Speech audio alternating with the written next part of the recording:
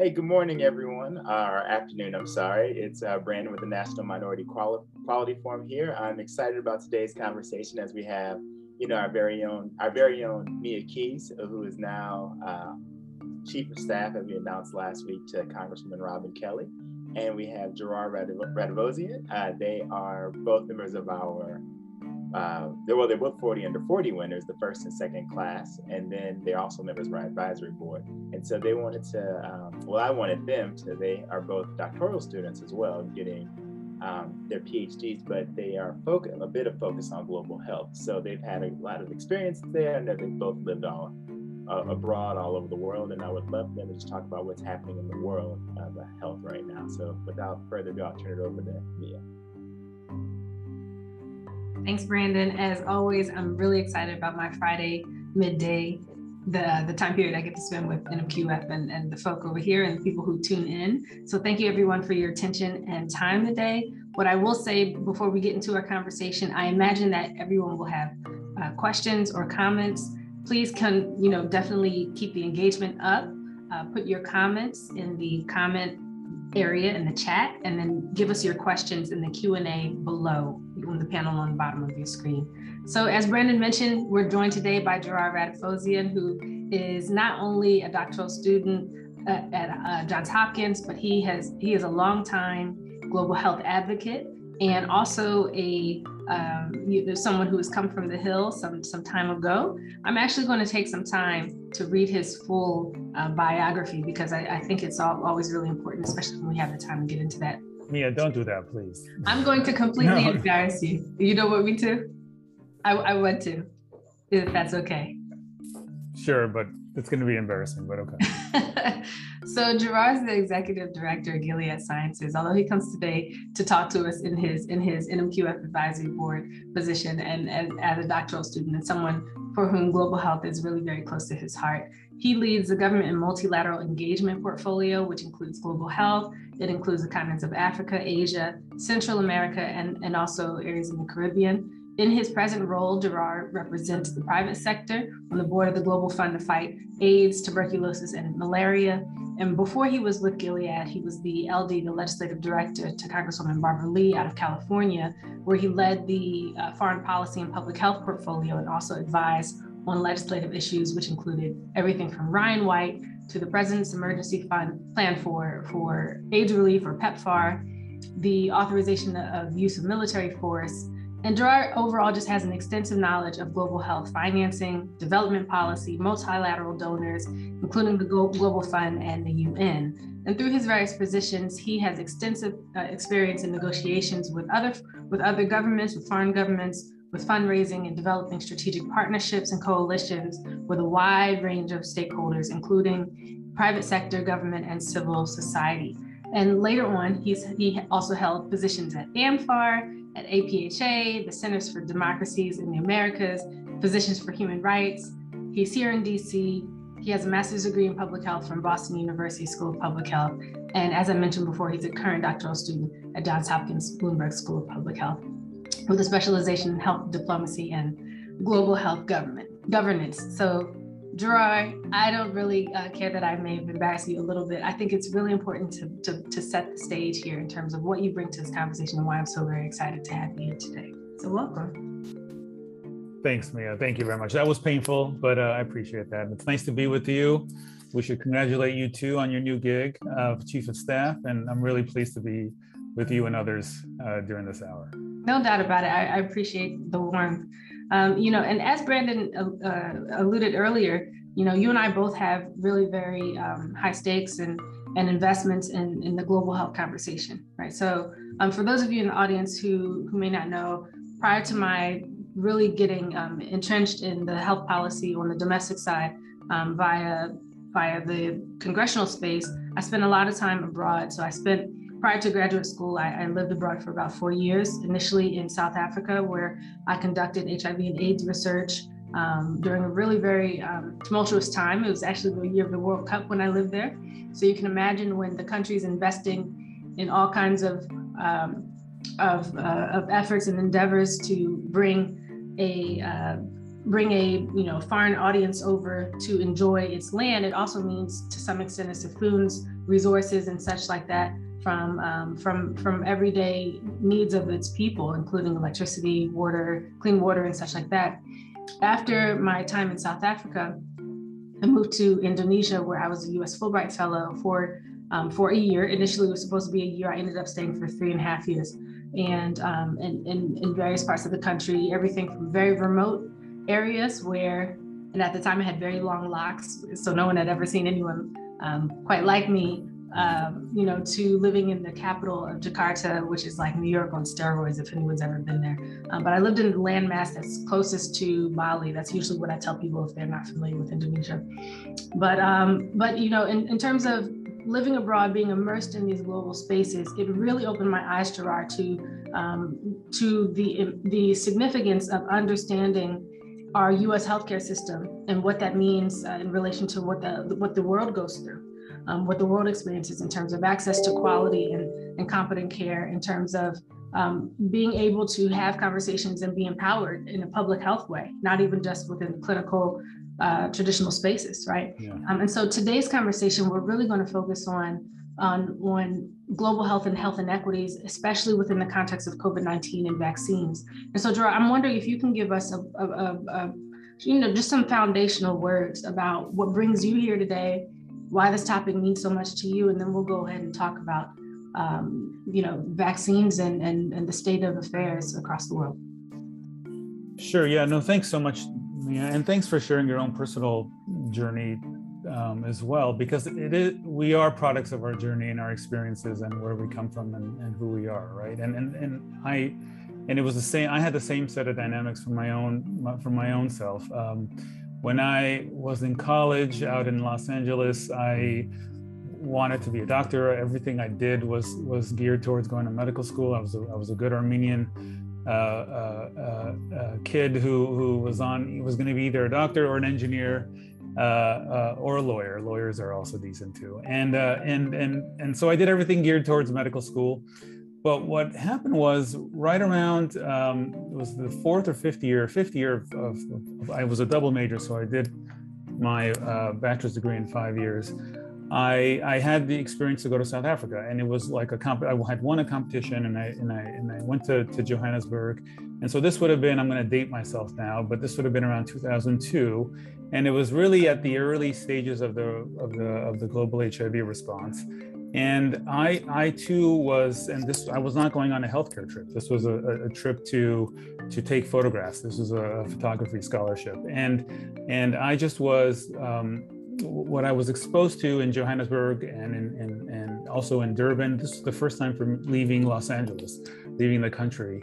I carry those images with me until today. And those, what we saw were clinics and people struggling to fight an epidemic that was just beginning to spread, and it continues to be a struggle now. But that forever changed the way I thought about healthcare as well. And I realized that, I think I could have had more impact working on health policy issues and public health matters. And so I did a full, well, maybe not a full 360, but a 180 to public health. And that got me more involved in HIV. Then I went to grad school at BU, as you said, and almost all of my career, my professional career, and a lot of the personal organizations that I'm involved with touch on HIV. And working on HIV throughout my career has been a lens and a window into not only inequalities around the world, but also here in our own country as well.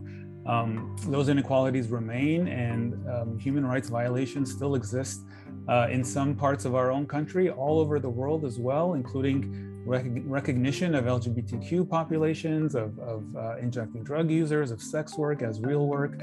All of these challenges hamper ability to fight HIV, and it's gotten me more involved in social justice. Even working for Congressman Lee, as you mentioned, who's a congressional champion on HIV, that gave me the opportunity to work on health policy issues with the CDC and the Tri Caucus and you and Brandon and others, and so it made sense for me to then come to Gilead, which is a leading company working on HIV.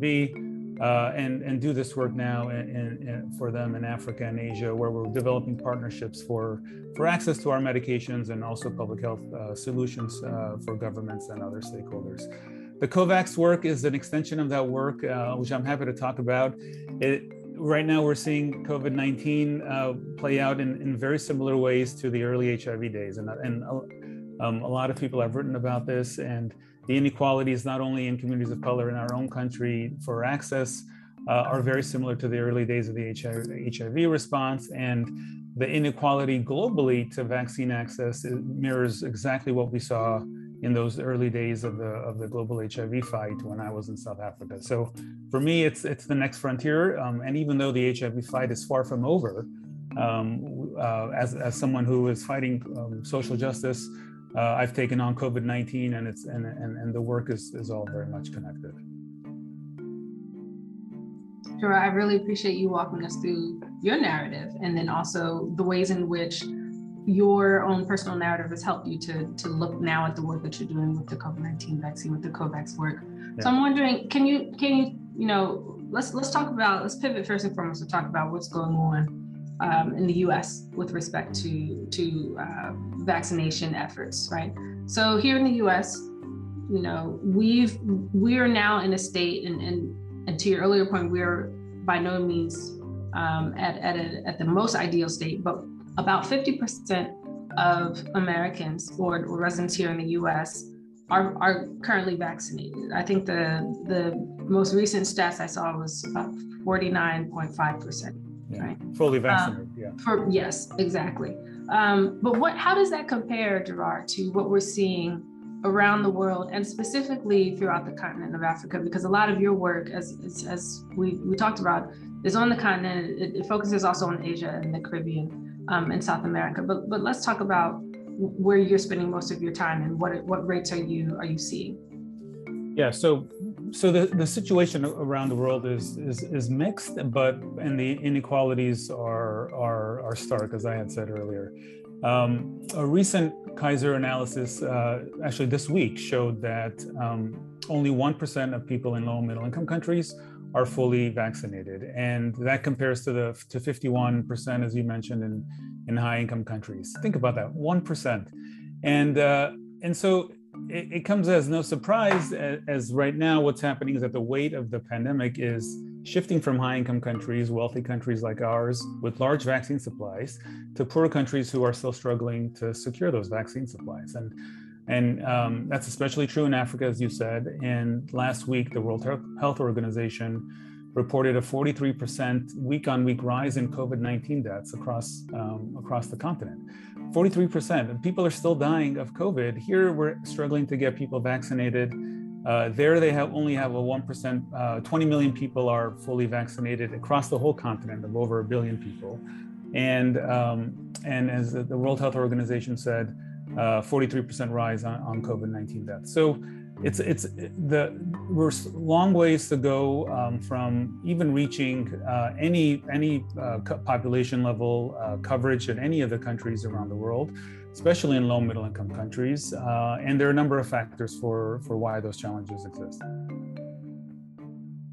It's not lost upon me when I'm thinking back to a year and a half ago, when COVID really first came into the American conversation, and then the shutdown, hit by March or so. One of the things that really struck me was, in terms of the media letting us know who was initially impacted or had contracted the virus, it was like Tom Hanks and his wife, right? I remember that distinctly, because he's one of my favorite actors, right?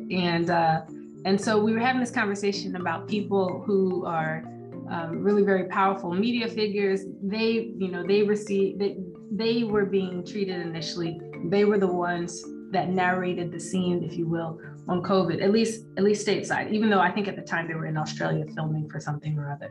But then the conversation started to shift, and we started to see, in terms of those who were being impacted detrimentally, we're talking Black and Brown populations. We're talking Indigenous. We're talking about Navajo Nation, which especially in the beginning, was ravished with COVID, more so than compared to the state of New York and the state of California, And now we see the same shift with respect to the vaccines, right? Where initially those who were gleaning access in terms of countries, if you will, it is the higher income countries compared to the global South and low and middle income countries. What are major challenges, in terms of why we are seeing that? I mean, yeah. I know we know, but let's talk through that. Well, we don't really know. We have some idea, and we don't have good peer-reviewed publications about what's actually happening. And so this is what part of my thesis is looking at, and many others are looking at it too. So, but we have, in terms of reporting, in terms of what organizations that are watching this space are saying, we have a sense of what some of those challenges are. I just want to take back and just acknowledge that we're talking about vaccines. It's a year and a half into this pandemic, and the fact that we have a vaccine, first of all, is some sort of miracle, because those of us who've been fighting HIV for 30 years, we're still waiting for a vaccine. That's right. And so we have to acknowledge that companies, and I know there are a lot of representatives here too from other companies, they conducted clinical trials at record-breaking speed for diagnostics, therapeutics, vaccines. Gilead has a treatment for COVID-19 as well. But while science over-delivered, so to speak, the global community missed the ball on delivery, on procurement, on distribution, on community engagement, all of these implementation issues that we should have learned lessons on because of all of these other global health issues that many of us are working on, including HIV, including malaria, TB. There's a lot of, we have decades and decades of experience trying to solve these global health challenges. And with COVID, it's like we started brand new from day one, and that was a big part of our failure to implement, so to speak. So to understand what's happening now with the vaccine delivery, it's important to understand how vaccine is being delivered. And just so, if you'll just entertain me for a minute, I was just going to explain the structure. So in April 2020, you mentioned the shutdown, and that was fourth week of March last year. Basically 2 weeks after that, in early April, the World Health Organization, the European Commission, France, the Gates Foundation, and a couple other countries, not the US, launched what was known as the ACT Accelerator. You guys have heard of this. This was a brand new thing, a new shiny instrument, and it was charged to develop and deliver vaccines, therapeutics, and diagnostics. The vaccine arm of this initiative was called COVAX. That's what we're talking about today. And COVAX is run by 3 different organizations: Gavi, which you may have heard about, which is the International Vaccine Alliance, CEPI, the Coalition for Epidemic Preparedness and Innovations, I think that's what it stands for, and the World Health Organization. UNICEF was also involved as well with delivery and procurement. Within COVAX, now stay with me, there are 2 entities. There's the facility, COVAX facility, and the COVAX AMC. The facility is think of it like the Amazon marketplace, where high-income countries are pooling resources to make deals with for the manufacturers of COVID vaccines. And then the AMC is for low middle income countries. It's a financing mechanism so that they can have access to COVAX vaccines. And that's about 92 countries that were available for that. The point here is that through the facility or the AMC, 90% of the global population is covered by this mechanism. So the point here is it's a BFD, as our president says, right? And this is a mechanism that touches almost all of us, 9 out of 10 of us. When it was started in April 2020, they said the goal was to deliver 2 billion doses by the end of this year. And it would cover 20% of the global population. And people said it's not enough, but still a worthy goal. And to date, it's only delivered 200 million of that 2 billion. And so there are a number of factors that contributed to the major shortfall that COVAX faced. First and foremost, it had a weak bargaining posture. So it was competing with high-income countries that were buying the same vaccines that COVAX was trying to buy. The United States, under President Trump, had Operation Warp Speed. And through all of the advanced purchase agreement deals that we had, we had over 1 billion vaccines in our possession.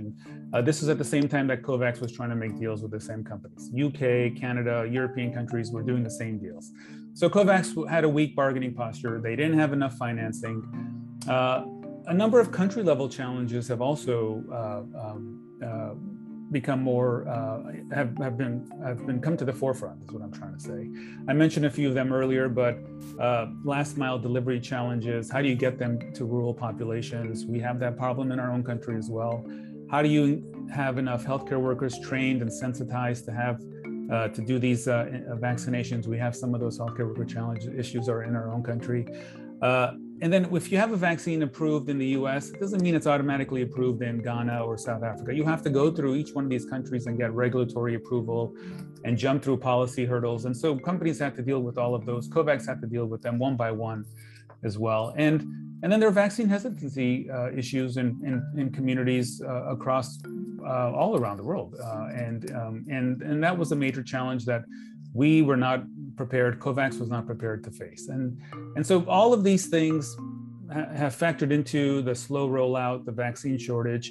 And in some parts of the world, including in Africa, you saw the emergence of parallel vaccine procurement efforts. And the African Union here is actually demonstrated tremendous leadership under John Nkengazong, the director of the Africa CDC, which is 5 or 6 years old. But what they've done is they've developed their own financing mechanism and procurement mechanism. They said, we're not waiting for this COVAX thing to come to help save our population. We're going to be doing it on our own, and we're going to pursue vaccine manufacturing on our own continent. And so those have also added to the competition in the marketplace, but are now beginning to help solve some of those shortage challenges.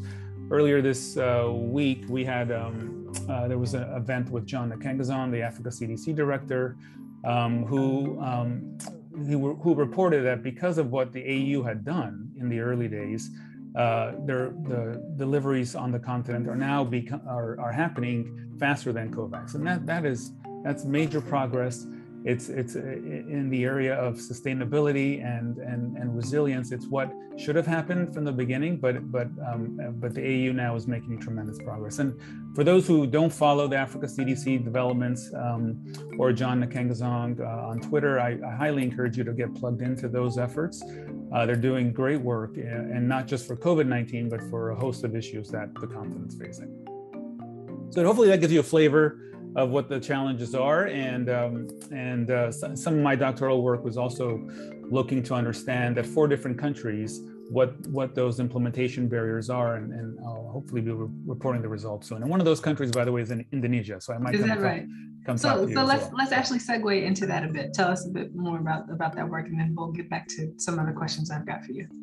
Sure. Yeah. So this might bore people, but the hardest part about doctoral work is developing a framework, and as you know, Mia, and a conceptual framework for what you're trying to do. And so I wanted the appreciation I had for implementation challenges. Just because you have a new vaccine, it doesn't mean person XYZ is ready to take it, right? And so, but you would be surprised how many times we keep having to learn that lesson, no matter what new innovations come to light, or anything, even consumer products as well. You have to understand what people are looking for, what they need, what the challenges are with regards to implementation. And so I developed what's called an implementation science framework, which I'm applying to 4 different countries, and there'll be Indonesia, Chile, South Africa, and Armenia.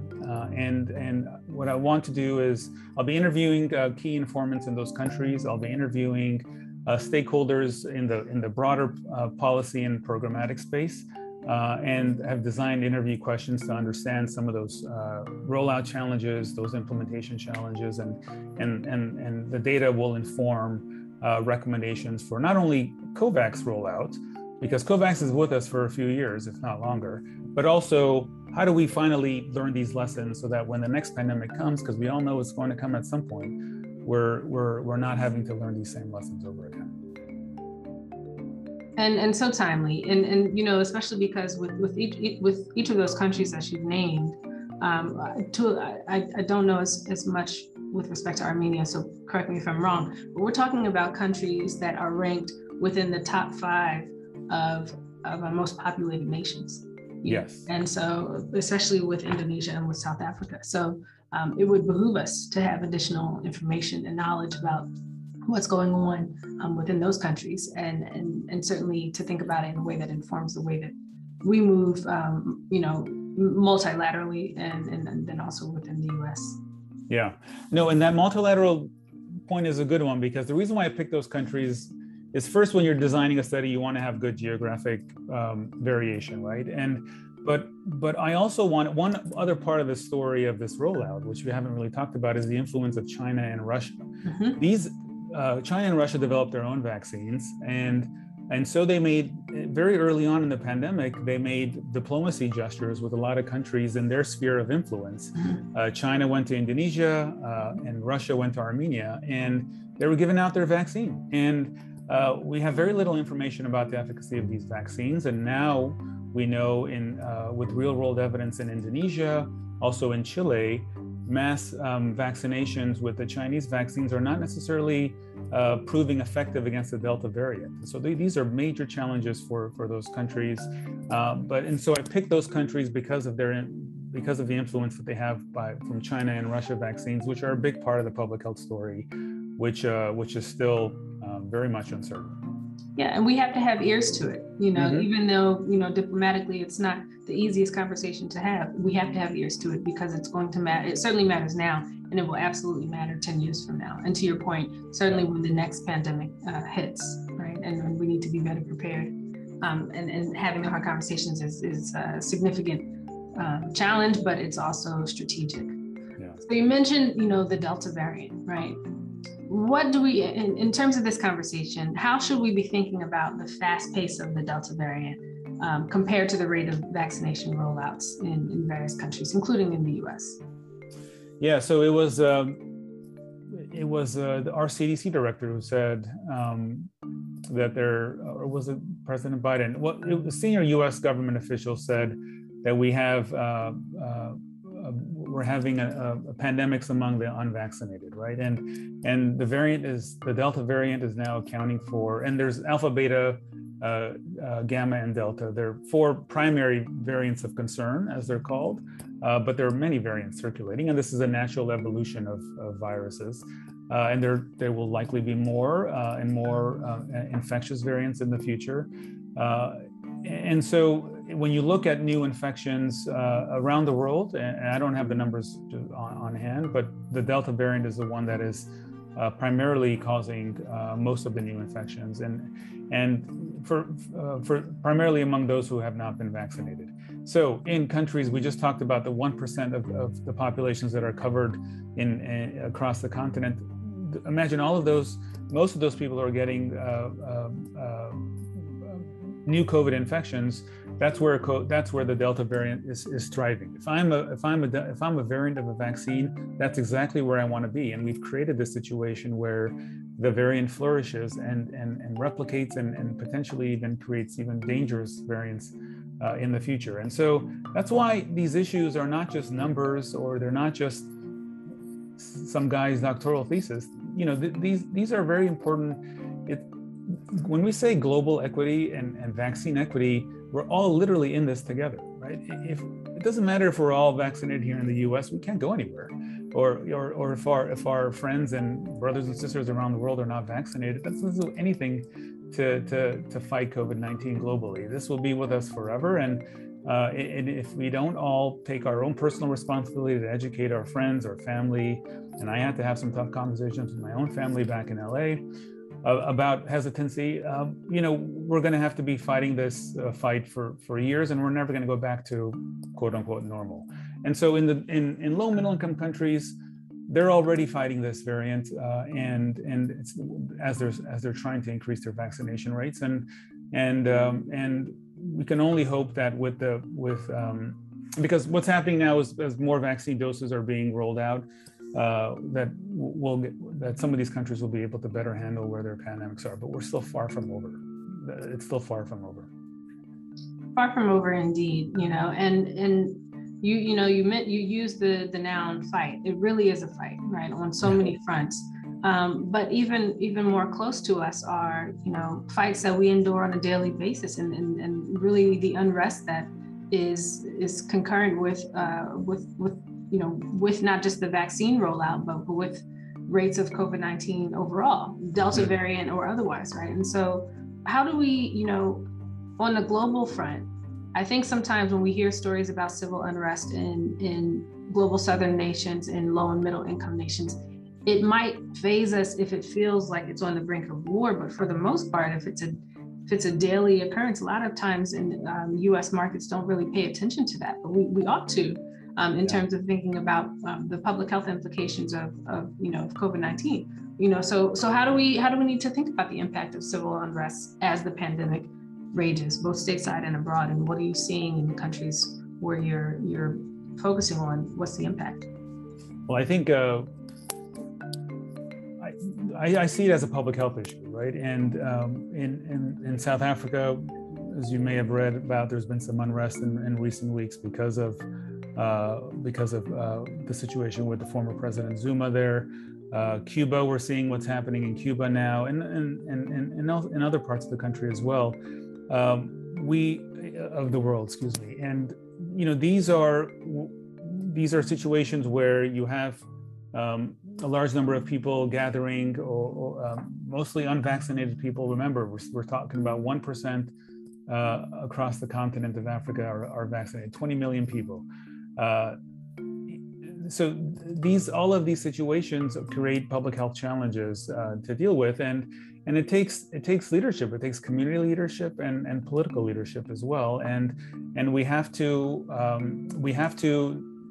create a situation where people can voice their frustrations and practice their civil disobedience, but also have to have we have to remember that we're still in a public health pandemic. This is not over. We might be going to cafes and restaurants here. I'm going to go to a dinner tonight at a restaurant, but this is far from over, and this is not something that the global community is anywhere close to where we are in the United States or in some parts of Europe. So I would say humility. We have to be humble about our own situations, our own challenges, but also what other countries are facing with. And I know we can become fatigued, compassion fatigued or what have you. But to your point about, assuming a posture of humility, and to your earlier point about us all being in this together, it really does matter that we are able to make even just very quick connections between what's going on in the streets of Minneapolis or in the streets of New York compared to what's going on in Johannesburg and in various places within India and Cuba and so on and so forth, right? It is not completely different, right? So no, absolutely not. Yeah, I appreciate you mentioning that. So to that point, though, the U.S. has substantial reservoirs of resources compared to many other nations.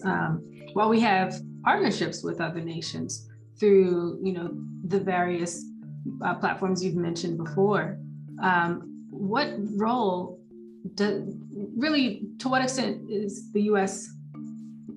supposed to be held accountable or responsible for the wellness of other countries? What role is the U.S. playing overall in the global response to COVID? So you talked a bit about COVAX. Expand on that for us a little bit. That's a tough question, Mia, because I happen to believe, and I assume many of us on the call believe, that the U.S. has an indispensable role that to play, not only for fighting COVID, but just in general with regards to health and security, democracy promotion, and human rights protections, just around the world. And we saw what happens if that's not the case, right? And under the Trump administration, the previous administration withdrew from the World Health Organization, which we all know was a senseless act in the middle of a pandemic. They ignored COVAX and this vaccine initiative in the first year. Basically, the U.S. was one of a handful of countries that didn't join COVAX in its first 12 months. So all of the first 12 months of COVAX, the U.S., the largest, most wealthiest country, sitting on 1 billion doses, completely ignored COVAX. Under the Biden administration, the U.S. engagement has stepped up significantly. It was slow in the beginning, understandably, because President Biden and the administration there's a lot of things that they had to fix and restore in our own country and make sure our own populations were protected as well. But most people don't know, on day one, when President Biden issued executive orders, one of those executive orders was to restore the U.S.'s engagement with the World Health Organization and to join COVAX. He didn't have to do that on Inauguration Day, but the president knew that U.S.'s role globally was not only related to our own health security, but it was a moral responsibility that we had. And so that was early action from the Biden administration. Tony Fauci spoke at the World Health Organization annual meeting at 3 a.m. on Inauguration Day. I don't know if a lot of people know that either, but the meeting was already happening. The U.S. was not planning to attend. It was the first day of the Biden administration, and a decision was made to put Dr. Fauci at the U.S. seat to speak to the World Health Organization and to make the case that the U.S. is coming back and that we're going to be supporting the international efforts.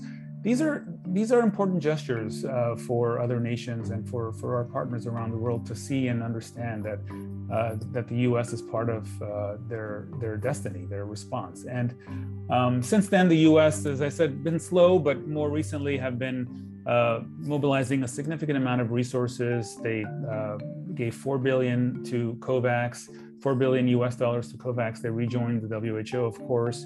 And I think more importantly, what we saw happen in June and late May, early June is Secretary Blinken and the president, they announced that the United States was beginning to donate its surplus vaccines. Because of the successes of the early rollout in our own country, we now are sitting on a huge surplus of vaccines. Remember, I said we had over 1 billion doses. And so we're now beginning to push those out to other countries. I think I read this year, as of this week, the United States has already donated 100 million doses to all parts of the world. And they're planning to do another 500 to 600 million through next year. And so these donations, and other countries are also donating. The European Union announced today that they're donating 200 million doses. These are filling the short-term gaps that we have because of all the shortage issues that we discussed. But at the same time, you now are seeing companies partner with manufacturing institutions on the continent, for example, in South Africa with Aspen, with BioVac. And so soon we're going to see the continent producing mRNA vaccines, which is pretty awesome, because we're going to need mRNA vaccines not only to fight COVID, but probably to fight HIV one day and other areas as well. And so the U.S.'s role has been major so far, and I think they're just getting started. I agree with you. And sometimes when we think about the terminology donation and we think of goodwill, right? Yeah. And which it is. It's very much on.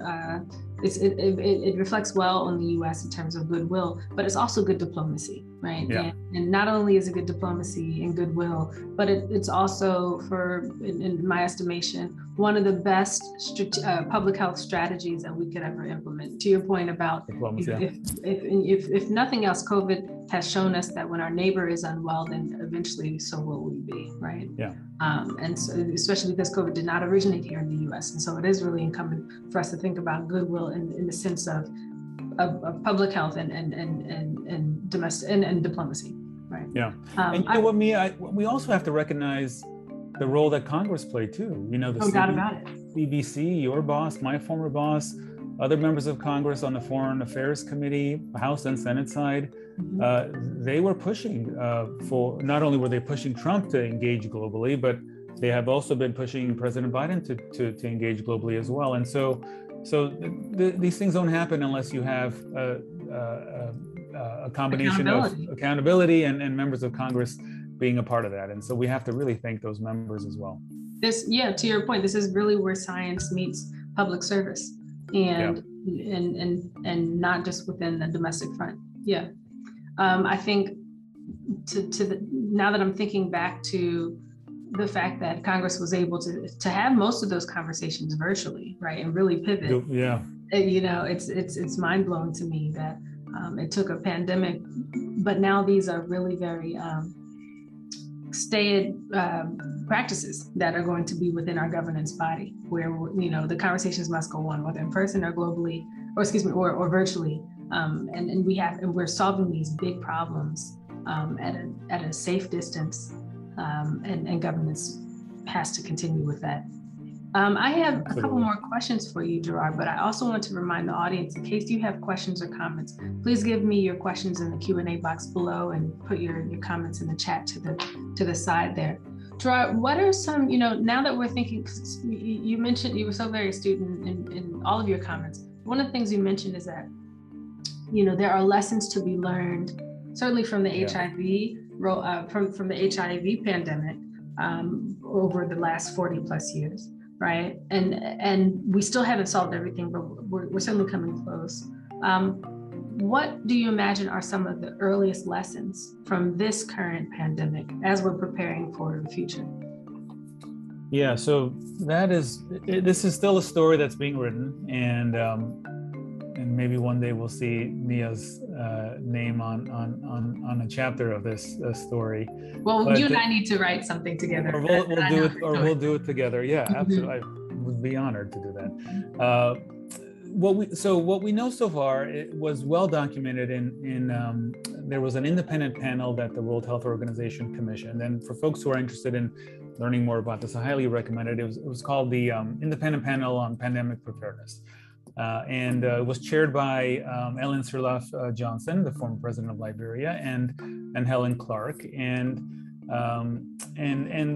that report, which was released about 6 weeks ago, said some of the challenges included the country level issues that we discussed that were never part of that initial thinking and equation, the slow speed of getting financing, securing donations, liquidity to make those early vaccine deals. As I said, COVAX was struggling to compete with those other countries. They didn't have cash. If you don't have cash, companies are not going to sign deals with you, right? And so we're learning now that maybe we have to create a pandemic preparedness fund and ask Congress for funding for this. And I know there are debates and bills that members are introducing in this regard. Governance was a major issue. While we had WHO as a scientific lead, there was no grown-up. And this is part of that retreat that the U.S. made under the previous administration that we talked about. Everybody was fighting for their own populations, and we all retracted to our own countries and closed our borders. And so when you have nobody in charge or calling the shots globally, you saw nationalism in its worst form, and that played out with vaccines and other arsenals in the toolbox for COVID fighting. And then also countries had weak protocols for prevention and surveillance. This whole notion about weak health systems, which continues to be an issue that PEPFAR and Global Fund and the UN are trying to work toward, is achieving universal health coverage. We're trying to achieve universal health coverage in our own country as well. But these weak infrastructure challenges are now playing out, and people in this space are trying to figure out, how do we do it right? How do we, if we mobilize all of these resources, how do we fight COVID and make sure that these health systems are prepared, we're prepared for the next one? We say it every time, but I think for the sake of humanity, all of us are hoping that this is the time we get it right. And so those are some of the early lessons. And as I said, this is far from over. There'll be more variants. There'll be more orders to have our masks back on, and I think we're going to continue to have to be vigilant, and talk to our communities, and talk to our friends, and talk to and be part of organizations that are doing this work, if you're able to help secure more coverage globally. Yeah, I really appreciate you breaking it down in that way, Gerard. So in terms of our audience and some of our registrants and people who will watch this in the future, a lot of people are themselves coming from congressional spaces, whether they themselves are members or they are staff. We have a number of academicians who are present. Certainly we have people who are from the rare disease community who are on this call and may be interested in thinking through the global issues and making a connection to what is continuing within their spheres of influence. And then we also have pharma who are present on the registration today. So how is it, because we've talked a lot about public servants, we've talked about the health community. How do we need to be thinking about opening borders, if you will, to conversations with pharma, with other companies or organizations that aren't usually friendly bedfellows, if you will, in the public health sphere? No, I think that's this whole notion of collaborative partnerships is really important, and I think speaking from just my own experience with Gilead, one of the lessons that we learned even before COVID was that innovation and having drugs or vaccines, it's not enough, right? And so we know and recognize that we have to be partnering with NGOs, with community organizations, with governments, with healthcare organizations, traditional healers in certain parts of the world where traditional healers carry important weight. But it's not always easy because we don't always speak the same language. And I don't mean that literally. I mean that in terms of the pharma language versus what implementers speak. And so we rely on organizations like NMQF and others to be that bridge between, to foster those dialogues between the different partners. So I'd encourage people to rely on NMQF and other organizations to have those conversations. In the corporate sector, we work with BCIU, with the Chamber of Commerce, Meridian International, and these are organizations bring different companies together because sometimes even companies don't speak the same language. But what we're learning is that partnership is essential, and it sounds cliche to say, but it's very true. And no one entity can do it alone. And if there is a coalition working together, you're ultimately more effective. So I'm also eager to hear others' views on this, your views on this, and what other models people have found to work, both here in the U.S. and elsewhere. I'm right there with you. I think especially public-private partnerships are significant, and then in addition to that, ensuring that we have people at the table who may not speak in such high jargon, but are living certain realities and are able to help us to be reminded about your earlier point, humility, and keeping our eye on the ball, especially because there's so many dollars involved in this whole affair of developing not just vaccines but rollout efforts, and the political power associated with all of this is often really very overwhelming for people to understand. And so if we're able to sit at these tables together and understand what's really at stake, which is the lives of the people who need to be represented at these tables, the voices that need to be uplifted through the work that we're doing, then all the better for all of us. So I'm right there with you on that. Mia, can I just say one more thing on this? Please. And this is something, because my job is all about these kind of partnerships. You also have to realize, again, this is going to sound cheesy the minute I say it, but trust is very important. And if you're sitting with different partners or in a coalition, or you're trying to develop a partnership with an organization, you have to build a foundation of trust. And part of that is being honest about what you're trying to achieve as an objective and what the other organization is trying to achieve as an objective, and understanding that you're not going to agree on everything, but this one specific area you're gonna collaborate on. And I think that sounds, it's very easy to just say what I just said, but practicing is a lot harder. And so when I sit down and talk to governments on behalf of Gilead or other entities, I try to level set and say, I don't expect you to understand or agree with everything we do or understand our policies, but you have this XYZ problem, we have this XYZ solution. How can let's figure out how to move forward in a way that gets you to where you need to go and helps us in terms of what we're trying to achieve in that particular country or setting. And so, again, it sounds basic, but it comes down to that, because at the end of the day, these partnerships are run by humans, and we're imperfect creatures, and we all have to understand that as well.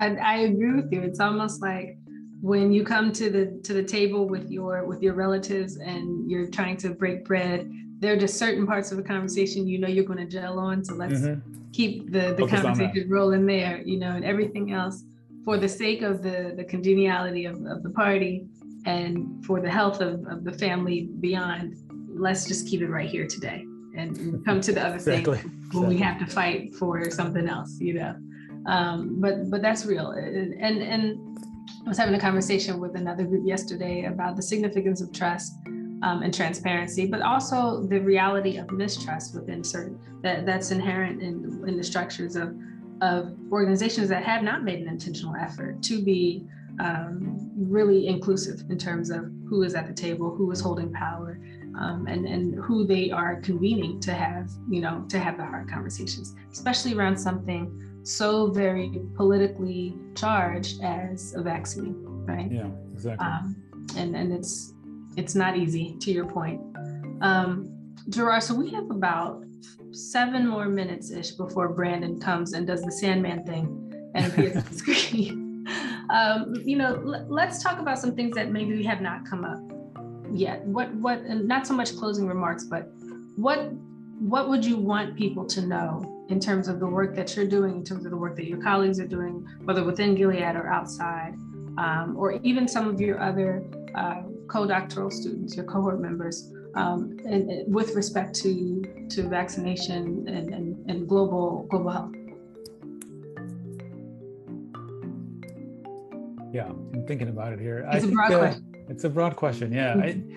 I guess what I'd say is, again, from the Gilead perspective, it's, so I've been working at Gilead for 7 years. It's 7 years already, wow. It's been 7 years, which is, it's just a long time. I've worked on the Hill, I've worked with different NGOs, and I've worked with community organizations as well. And so what I would say from a career perspective, it's helped me give a full appreciation of all of the different pieces of a solution, right? And when you're on the Hill, sometimes you don't have, when we're trying to assess, as a former Hill staffer, what's right, what's wrong, or what really the need is, because we have organizations and people coming to the Hill all the time asking for things.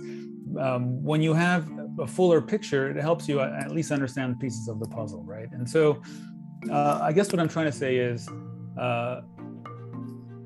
try to think in an integrated fashion to the extent that you can about solutions, about how to, not only for COVID-19 or for anything you're working on day to day. And thinking in an integrated fashion means understanding who else needs to be at the table, who else needs to be part of the, in the room, so to speak, or part of the coalition or part of the solution. That's what I do at Gilead every day, is trying to bring in other people from the outside, because I know we can't do it alone.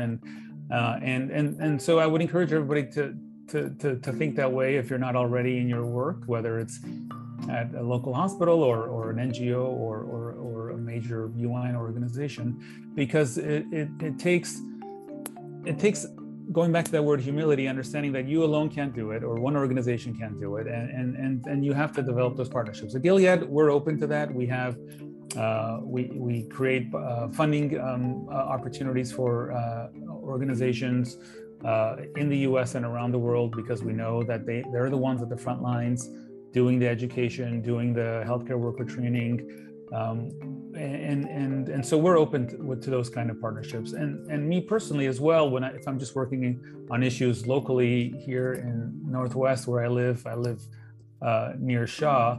I just know that it's a simple thing. The other day we were talking with some community members about getting more trash cans, litter boxes on our street, and it's a very local issue, but we knew that we had to talk to our ANC director. Then we had to get our ANC director to speak to our representatives, and we had to build that coalition of support that we needed, and we had to get more neighbors together. So it takes time, but ultimately doing it together, you end up in an integrated way. You end up becoming more effective. What I hear you saying is it's a practice. It's an intentional practice, and no effort is too small, right? Yeah. In my estimation, the more practiced you are with being an advocate, not just for your own wellness, but again for the sake of your neighbors as well, then it becomes a lot easier or a lot more realistic for you to ratchet that up to broader scales, right? Yeah. No, I appreciate that visual. I can see you on the street, talking to your neighbors. My clipboard and all that for sure. And but being intentional about it, you said it better than I did. That's the point, right? And it's the same thing if you're trying to promote diversity and inclusion. If you're not intentional about it, and you don't do it purposely, then it just becomes a slogan. So absolutely. And I like also what you said about, at various parts of the development of whatever initiative you're working on, asking yourself who else needs to be at the table. And that's a question you not only ask yourself in the beginning of an effort, whether it's, COVAX related or what have you, but it's something you ask yourself iteratively throughout, the entire process. Who else needs to be at the table? Who may I not be talking to right now, but I ought to be at every juncture, in the beginning, in the middle, several times, and in the end, absolutely. Especially if you're trying to get at a certain outcome. So I'm excited for you. I'm so glad. This felt like I was just sitting in your living room and we're just talking. And same, Mia. Thanks. You're such a natural. I appreciate it. I don't know how you do it all, work, school, and life, but I appreciate all that you're doing as well. So thanks, and of course to Brandon as well. Thanks for having me. Yeah, no doubt. Thank you, Gerard. And please, where can people find you if they want to follow your work? Facebook, LinkedIn, Twitter. I'm all over it. Yeah. Not a lot of Gerard Radivosians out there. So. Right. I only know the one. Yeah. So thank you so much. I'll turn it back over to Brandon. I think we're good on Gerard Radivosian. They have a really good one. So thanks. That one. So thank you both. It's always good. You see why Dr. Puckering wanted to choose these two or folks like these for our advisory board. They're always keeping us together and making sure that we're doing sort of the work that needs to be done. We will be here next Friday again, so we look forward to seeing you all there. And I'm trying to think the quote that Gerard said is like, for the just essentially you just need to do it for humanity, right? You need to do a lot of this stuff just for humanity. So with that, I just hope everyone has a great weekend, and I will see you next Friday. Thanks. Shout out to your shirt, Brandon. Oh yes, I'll always say you. So. Right. Thanks, you guys. Thanks, everybody. Thanks, everyone. Be safe. Stay hydrated.